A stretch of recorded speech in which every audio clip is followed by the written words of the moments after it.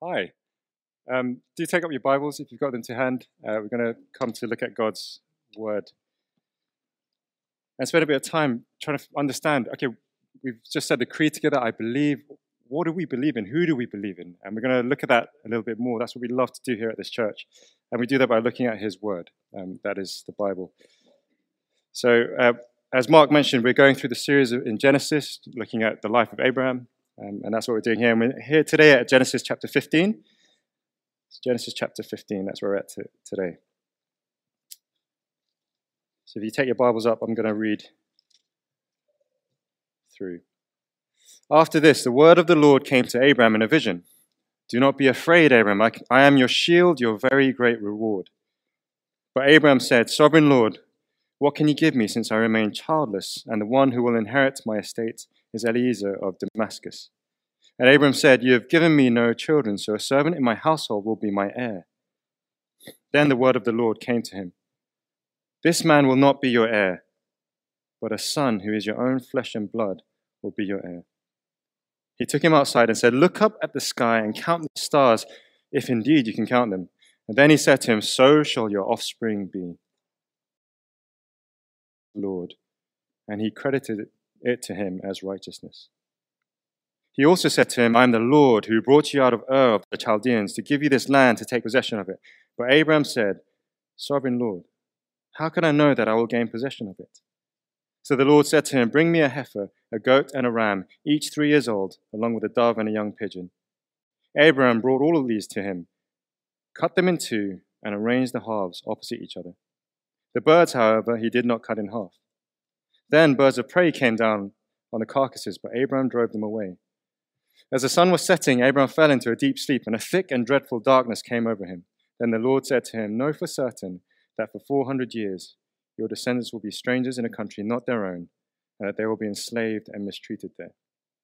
But I will punish the nation they serve as slaves, and afterward they will come out with great possessions. You, however, will go to your ancestors in peace and be buried at a good old age. In the 4th generation, your descendants will come back here, for the sin of the Amorites has not yet reached its full measure. When the sun had set and darkness had fallen, a smoking firepot with a blazing torch appeared and passed between the pieces. On that day, the Lord made a covenant with Abraham and said, To your descendants I give this land, from the Wadi of Egypt to the great river, the Euphrates, the land of the Kenites, the Kenizzites, Kadmonites, Hittites, Perizzites, Rephites, Amorites, Canaanites, Girgashites, and Jebusites. Great, let's pray together and ask God to help us as we come to His Word.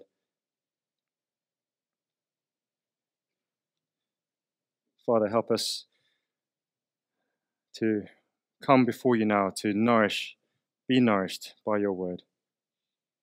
Father, help us in our hearts, with our ears, with our eyes, to hear you, to gaze upon you, to see the goodness of you as we see your goodness unfold in the life of Abraham, we pray in Jesus' name. Amen. Amen. I just realized, if you haven't met me before, I haven't introduced myself. I'm Mike. I'm one of the leaders here. And I'm going to look at this passage together this afternoon to try and help us understand what is going on here. It's a little bit weird, isn't it? There's these animals being cut up and all this stuff. So to help us think about it, I thought I'd start with some one-hit wonders. Ever thought about one-hit wonders? This is going to show my age. A song called MMMBop. Does anybody know a song called MMMBop? Okay, some people, a generation do. Maybe the younger generation. All right, let's try another one. If I say Jeremy Lin, any idea, Jeremy Lin? Some of the Americans. So Jeremy Lin was this Taiwanese-American basketball player who played for the New York Knicks, and for one season he was absolutely incredible. And the whole of, well, clearly not the whole world, the whole of America went insane, and they called it Linsanity. And then he had one season and he disappeared, and no one ever heard of him again. There's Jeremy Lin. That's a one-hit wonder. All right, okay, let's try it. Let's try another one. The Tokens. Anyone ever heard of the Tokens? See, no one knows. Oh, this is going really well. Okay, if I go, I win my way, I win my... Does everyone know? Yes, that's the Tokens. They sang that song. One-hit wonders. They sang that one song. Everyone knows it. No idea who the Tokens are. And this is why, this is why I'm starting with this, because when you see a one-hit wonders, you kind of think, are they actually really any good? Like hear the song Macarena and you're like, oh, that's a cool song that everyone sings even today. But could they actually really sing? Why have they just got one hit and then they disappear? Here's a question. Does that sometimes feel like your faith journey at times? Do you have those moments when you feel like your faith is so strong, but then there are those times when you wonder, how can I know for sure? I admit that at times for me as well. And you might be thinking, oh, he's a pastor of a church. Get him out of here. But I take heart when I read this passage from Abraham, because it's not just me, it's not just us that feels that way, but Abraham does here too. See, remember where Abraham was at last week? Genesis chapter 14, he had the highs of victory, the juggernaut of Kedorlaomer, this king who was coming and wiping out everybody, defeated by Abraham and 318 men, and his nephew Lot rescued. He's then blessed by Melchizedek, the priest king of God. And Abraham then confesses, oh God, you are the Lord most high in Genesis 14:22. His faith seems so strong. This king of Sodom comes over and he says, oh, I'll give you all this stuff. And what does Abraham say? I will accept nothing belonging to you, king of Sodom. God is my king. He is my one true source of blessing. And you're thinking at that moment, it doesn't get any better than this. Abraham's there now. His faith is so good. It's like you've been on a mission trip or maybe a student weekend away. Something similar where you come back and you're just buzzing going, yes, God, God the Most High. And you feel like you can move mountains with your faith. Don't you just wish it could be like that forever? That it would be so simple. You could just switch it on and go, yes, my faith is so good. But here's the reality. After this, Abraham looks around him. He's seen how great God is, but then he looks around and he sees a problem. He remembers what God promised him in Genesis chapter 12, and he looks around and he still has no son, no heir. He still has no land. And all of a sudden, questions start coming back into his mind. Doubts start to creep in again. We've seen this before with Abraham, haven't we? Back in Genesis 12, just after the promise, famine strikes, and what does he do? He runs off to Egypt to seek promises elsewhere. And I love this because we're traveling with Abraham in this ebb and flow with his journey of faith with God. Because we sort of get that, don't we? I'm pretty sure all of us have been there, or maybe you're there this afternoon. You can remember a time when you were so sure of your faith in God, but you're sitting here today beginning to ask that question, how can I know for certain of God's promises? So maybe you're here for the first time, just exploring, who is this Christian God that my friends are into? And you're starting to ask that same question too. How can I know for sure? How can these people around me know for sure? See, here's the thing. As human beings, I think when things feel secure and certain, when things are going really well, our minds, our hearts, our gaze is fixed on that thing that gives us that security. But the human tendency is that when that thing or that person begins to waver, our gaze begins to wander. Maybe that's why you're here. Because the career you were promised isn't all that you thought.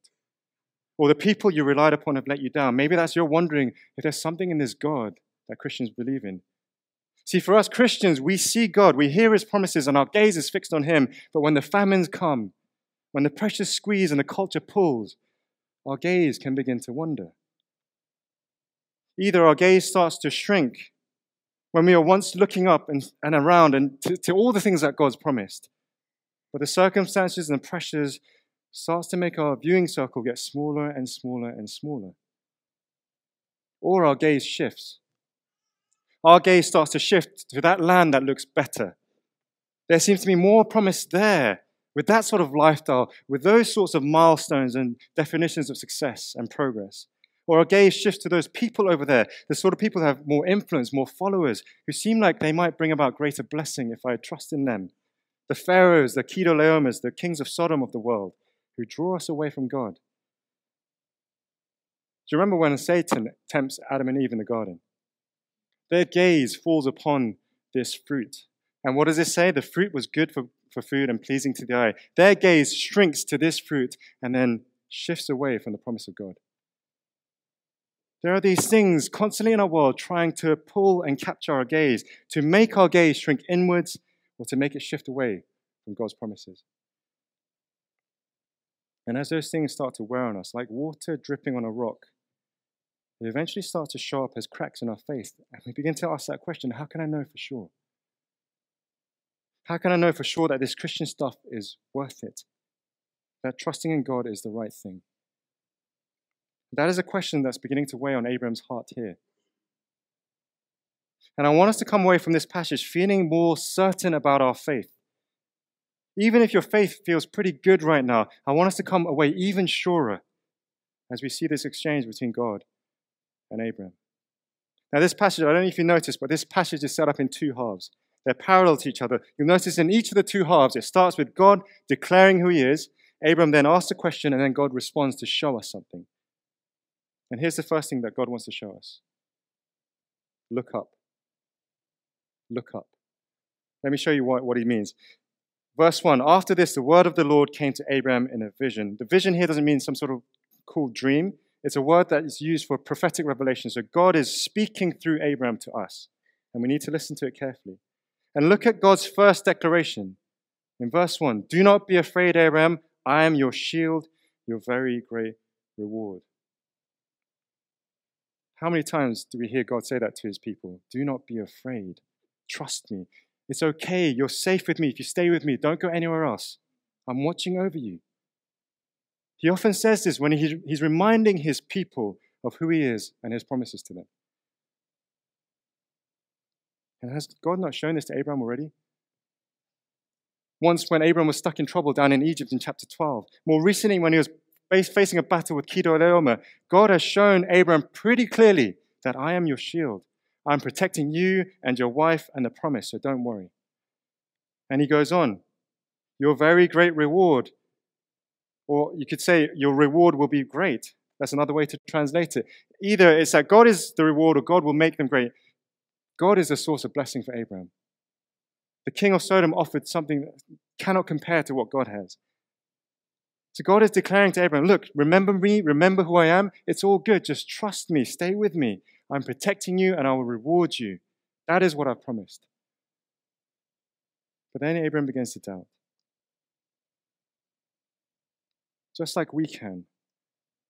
When we felt so good after a really good quiet time, or we hear a good sermon, and we think, yes, God, he is our shield. I know that. He is the God of blessing. But the world squeezes, and our gaze starts to shrink. We start facing challenges as our health fails, as the culture pulls on our hearts. It starts to say, is God really good? Is he really your shield? Alongside that, you have Satan constantly whispering on our ear, did God really say? And here's something you need to understand from this.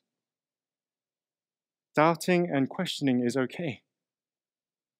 It happens in the Christian life.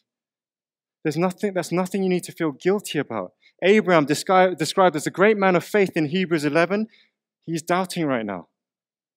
It's so important for us to see that as Christians, asking questions is so important and so good. Christianity is not just a blind faith, as a lot of people tend to think it is. The key is, what do you do when those doubts start to arise? I've got a mate of mine who lives down by the beach, and he loves to surf. And then he found this thing called a hoverboard, which is basically a surfboard with a little kind of propeller thing on it. So even when the surf's aren't there, he can jump on and get out to sea. And he found this really cheap deal on one of those apps, like it's called Wish or something. You might know of it. Yeah, some people clearly do know of it. And it says it's coming from China, and the delivery time is any time between 14 to 40 days. It's quite a big window. And he said, I'll order it. So he ordered it. He's showing us, showing his neighbors, it's going to come. I can't wait to get out to the sea. A week goes by, still nothing. 2 weeks go by, still nothing. 3, still no sign. After 30 days later, a month later, I was like, mate, have you seen it yet? I was like, no, I still haven't heard anything. It's not like Amazon where you get tracking. You have no idea where this thing has gone. So he has two options here. He can either assume it's lost and give up, or he can ask. He can find out where it's gone. See, do you remember a few weeks ago when Abraham was caught in this famine, what did he do? He assumed. He assumed that the promise wasn't there, and he said that he could find the promises elsewhere in Egypt. And that got him into a right old mess. But I love this with Abraham. We see him growing, taking step by step. His faith in God is growing. How different is his response this week? As doubts begin to enter his mind, Abraham doesn't assume this time, but he asks. That is a part of the Christian faith. We ask, we go to God. He comes to God the Most High and asks him in verse 2, Sovereign Lord, what can you give me since I remain childless? It's a very obvious situation. He's got this grand view of God the Most High. Abraham remembers the promise, but his gaze has started to shrink because he looks back to his tent and he sees his wife Sarah there, but the seat next to her is empty. There is no son, there is no heir. And they're not getting any younger. Doubts are starting to creep in. Then Abraham's gaze begins to shift. He starts to think, okay, how could this promise be fulfilled?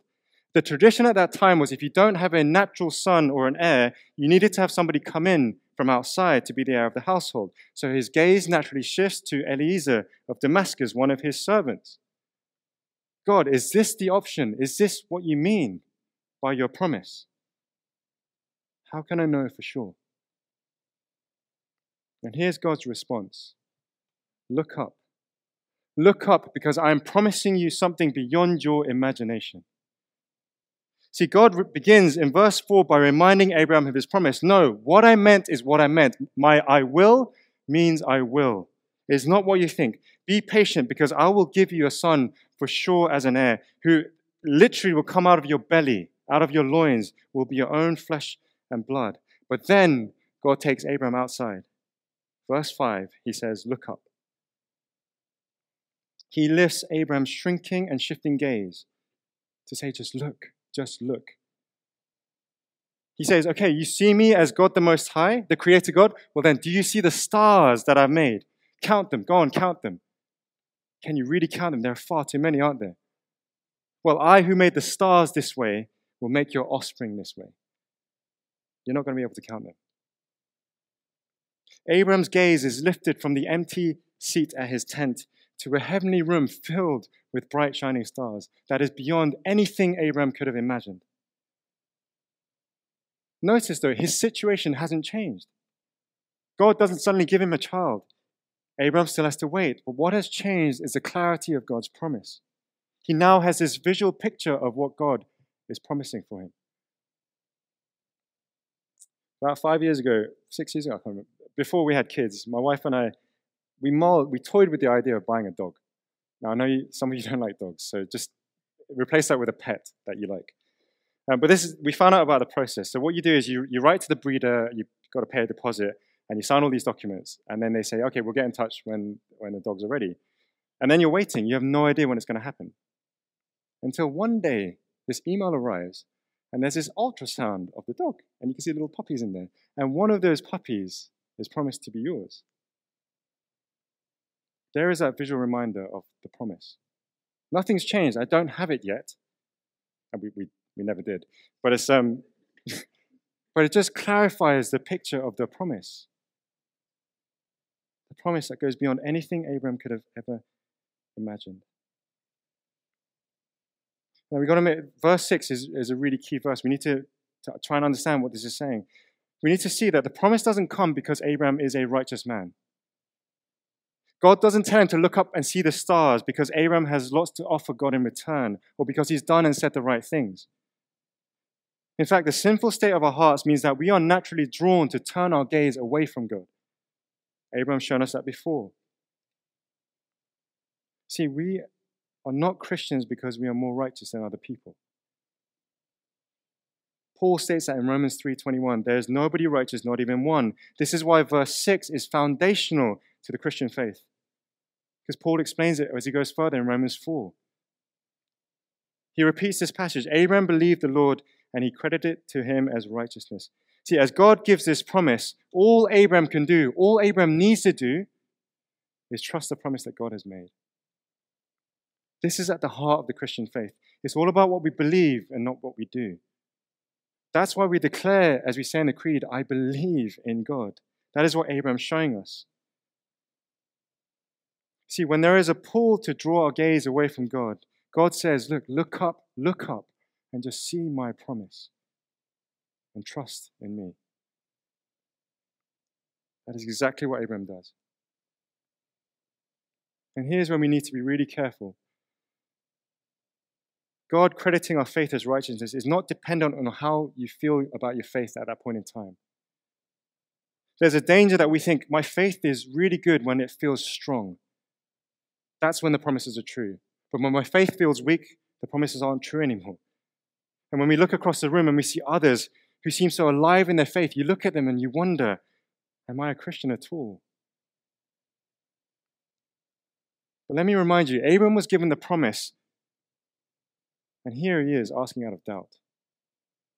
He's the one asking, look, how can I know for sure, God? It's not dependent on how strong your faith is, how you feel at that point in time.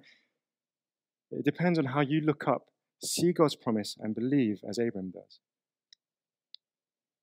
So here's a question for us this afternoon. Where is your gaze today?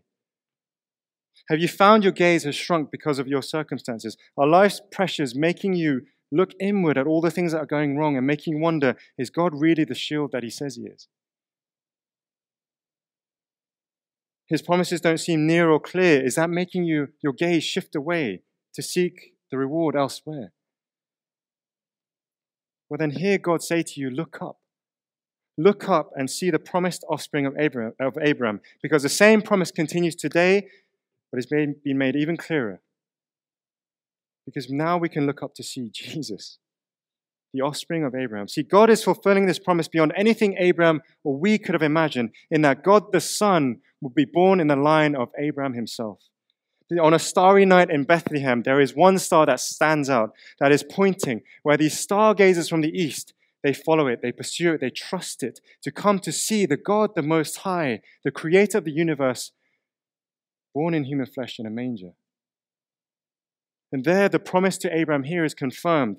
Just as through one man, God brings about a people born in the flesh through Abraham, so God, through one man, brings about a people from every tongue, tribe, and nation, born in the Spirit, through Abraham's offspring, Christ Jesus. If you're sitting here this afternoon, you're asking that question, how can I know for sure? Then look up and see Jesus. See the promised offspring that comes in the flesh to remind us of God's promise time and time again. How can I know for sure? Keep asking God. And listen to him as he responds through his word, as his Spirit guides you to see more of Christ, to see him more clearly, who comes in the flesh to proclaim that message that God is our shield, that with God there will be a great reward for the promised descendants of Abraham. And here's the great thing. His work is continuing today. Look around you, and we're placed in a body of believers who are the descendants of this offspring of Jesus, who believe and have life in him. You're not alone. That is why it's so good that we help each other. That's what we're trying to do every Sunday, to remind each other to keep looking up to the promise, to see Jesus. That is what we do when we study together in midweek groups, when we meet up to pray. Why not do that with someone this week? Follow up after this and say, look, let's meet up and let's pray and remind each other of the promises of God. If you're new to all this stuff, if you're not following Jesus yet, and you're asking, how can I know for sure? Then let me suggest that you come and look up and come and see Jesus. Come back next week. Let's read a gospel together. Or go with your friend and read a gospel with them. See Jesus. Look up and see him. And through it, come to see that trusting in Jesus means these promises will be yours as well. But the beauty of this passage is that it doesn't stop there. Here's the second half of the passage, where Abram asks again, how can I be sure, God? How can I know for sure? And this is what God says in the second half. It's all on me. It's all on me. Look at verse 7. Here comes God's declaration again. I am the Lord who brought you out of Ur of the Chaldeans. Here is God, the God of nations and lands, who says, look, Abraham, I pulled you out from Ur, and I've given you this promised land. I'm going to give you this. But Abraham's gaze begins to shrink again, because the land isn't his yet. And in this land, there are all these other people. So Abraham again asks, verse 8, Sovereign Lord, how can I know that I will gain possession of it? I get that you're going to give me an heir, but where are my offspring going to live? What is God going to say this time? Now, as I read it, you might have felt the second half is a bit weird. So I need to give you a bit of context about what's going on here. So in those times when two people would come into an agreement, they would document it as a promise, which is often called a covenant. We still use that term in the legal world today. But back then, it was usually a promise between a suzerain or a king and a vassal or a servant. So the terms would be made, and then the covenant would be sealed, like they are today when you sign on a dotted line. Except back then, the way that it was done was through a sacrifice. Pretty glad it's not done today like that. But an animal would be slaughtered, and then the carcass would be cut in two and laid aside. And what happens then is both parties would start to walk between the carcass to say, look, the king would walk through, then the servant would walk through, saying, this covenant is sealed by blood. This is now on me. If I break it, then it's my life. That's the guarantee. I'm signing the dotted line on the carcasses with blood. So that's the context of this setting. So when God calls Abraham to bring a heifer, a goat, and a ram, he's preparing Abraham to set up a covenant. God is saying, look, I'm ready to sign and make this promise official, so start getting everything ready. Grab your pen and paper, or nowadays your Adobe and email. And so what does Abraham do? He bumbles off and he goes and grabs these animals. But look at the details here. The animals are significant, because these are the animals that are used later on throughout the Bible in sacrifice to God, in confirmation of the covenant here for Abraham's offspring. It's a pattern of what is to come. The fact that they're 3 years old, it seems like that's when the animals were primed for sacrifice. This isn't just an afterthought for God. He's saying, no, go and get the best. I'm serious about this. So Abraham goes and grabs these animals and he cuts them in half, except for the birds. He doesn't, because the birds are too small. Again, we see that later on in Leviticus. So Abraham sets this up. Here's the pattern. This is the covenant he's setting up. But before anybody signs on the dotted line, God has to make something really clear. That the journey of faith won't be easy. To see the promise fulfilled, it's not going to be straightforward. The journey will come with opposition and challenge. See, as Abraham waits, you see in verse 11 that these birds of prey come down that Abraham has to fight off. There will be attacks on this promise that will have to be fought off.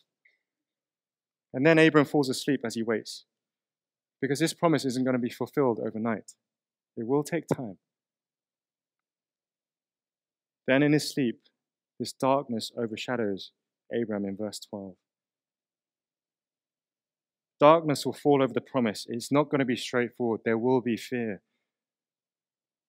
And in verse 13, we see this immediate context. The birds of prey seem to symbolize the attack that's going to come on Abraham's offspring under Egypt when they'll be enslaved there for 400 years. That is heavy. And in verse 13, God says, know for certain that this is going to happen. The journey of faith is not going to be easy. And don't we all sort of get that? We understand that, don't we? How many of you find it easy to be a Christian? We feel that sense of pressure and attack on the promises of God all the time. Our culture today often mocks Christianity, and in some cases calls for its influence to be banned. And don't we feel that long wait, as the psalmist often says, how long, O Lord? And this is in a country where we have religious freedom. We need to grasp that the journey of faith to see the promises of God fulfilled will never be easy. But one day, you will be in the land that is promised to you, surrounded by the multitude of stars, feasting on the blessings that come from the Lord God Most High into eternity. That is what he promises Abraham. He reminds him of the promise again. But then you can see Abraham asking again, hang on, God, I've heard this promise from you before, and you're just saying it again, but how can I know for sure that this is going to happen? All you've told me so far is to go and grab a bunch of animals, cut them in half and leave them here. And then you said, my offspring are going to be stuck in this other land for 400 years as slaves. Doesn't sound great to me at the moment. How can I know for sure? And then comes verse 17. When the sun has set, when darkness has come over and it feels like Abraham's overpowered and lost, there comes a smoking firepot, a blazing torch. This represents God, the one who would be the flaming pillar for Abraham's descendants in the desert as he guides them out into salvation. This is God, the very light of life who comes. And notice this, God walks between the carcasses, and only God. Abraham doesn't. Do you see what that means? God is saying, look, all of this stuff I've promised to you, all of this stuff I've told you, it's all on me. I'm signing this in blood of this sacrifice. I will make this happen, and it's on me if it doesn't. This is stunning for Abraham to see, for us to see that God is taking sole responsibility for his promise, that he is guaranteeing it. As he makes, literally the word means to cut, as he cuts this covenant, it's a covenant with himself that he would rescue his people and bring them to the land that he has promised, that he would make sure the promise of Abraham will be fulfilled. So when we ask that question, how can I know for sure? Because it's all on him. Imagine after the service today, somebody from church, let's take John T. Let's say John T invites us all to go out for a meal. And this isn't like a Tesco's meal deal type. This is like sit down, proper lush meal. It's a really good food place. And imagine we get there and John T says, you know what? Tonight's meal, it's all on me. How would you feel? You might start looking for the most expensive thing on the menu. But after that, you'd be surprised. You'd be grateful. You'd be indebted. What have I done to deserve this? We're always so grateful when somebody does that to us and says it's on me, because it's a huge gift for us and it's a huge cost for them. God is not only saying, look up and just trust in my promise, but he's saying, know that this promise is on me. See, verse 16, this weird reference to the Amorites, what it shows is that God is also a God of judgment. For those who stand opposed, the Amorites are the people in Canaan who are opposed to God, sinful and lawless. And he says they will be judged when the time is right. God will judge them along with those who get drawn to the sin of the Canaanites, just as Lot was so in danger of doing, as well as those who shift from God to something or someone else, who move away from the promises of God to trust in other things, as well as those who oppress God's people like Pharaoh in Egypt. God is saying, I am also a God who judges. And you see, at one time, all of us were those who were drawn away from God. But Jesus comes to say, look up and see God's promise once more. How can you know for sure? Because you can look up and see the stars in the sky. God is calling a numerous people to be the offspring of Abraham. So believe it. But not only that, because Jesus would visually come as man in flesh, where he would pay a huge cost to fulfill this promise once and for all. To be offered up as a sacrifice, who will seal this covenant once and for all by his body and his blood, to say, this is on me and I'm showing you that. Throughout the rest of the Bible, we see Abraham's descendants constantly in danger of violating the terms of the covenant. And yet God the Son comes to say, but it's all on me. I promise this. All you need to do is trust me. That is why Jesus goes to the cross at huge cost. Because God remembers his covenant to say, I will make a people through the seed of Abraham. Despite their rebellion and their threat to violate the covenant, God says, no, it's on me. On my very own Son who will come to die for them, who will bear the burden on the promise of his shoulders. He is going to seal this covenant once and for all as a sacrifice by his own blood. That is what God walking among the carcasses points forward to this promise being fulfilled through the blood of Jesus. We need to tie this all up. How can we know for sure? Look up and see Jesus, the Son of God who comes to say, it's all on me. Look up and see him on the cross. Behold the Lamb. God knows that we can't keep terms of the covenant. He always knew that. He knows that we can't do that in our own strength. That is why God says it's on me. That's his grace and kindness to us. So as we hear God's promises this afternoon, God is calling us to put our trust in him. Jesus has come bearing this new covenant to say, look at what God has promised here. I'm here to fulfill it. There is nothing you can bring to the table. Just have to trust me as I go to die on the cross for you. My hope is that will give you assurance today. If you've come today swirling in doubt and questions, look up to the cross and see Jesus who says, it's all on me.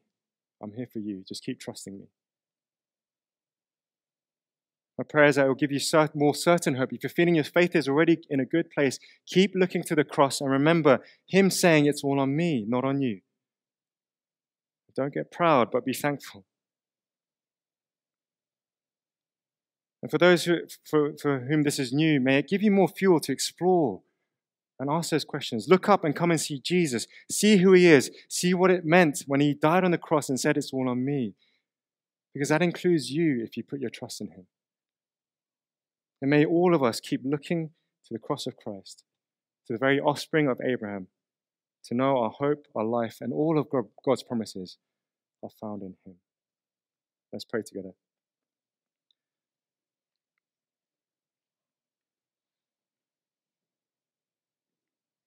Father, we pray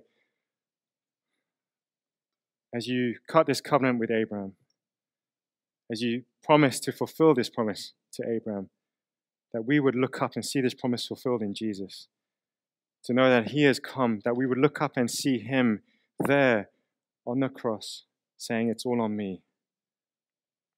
Father, for those who are in doubt, pray that you would give us that clarity of this promise to keep trusting in the Lord Jesus Christ, to know it's all on Him. And we pray this in Jesus' name. Amen.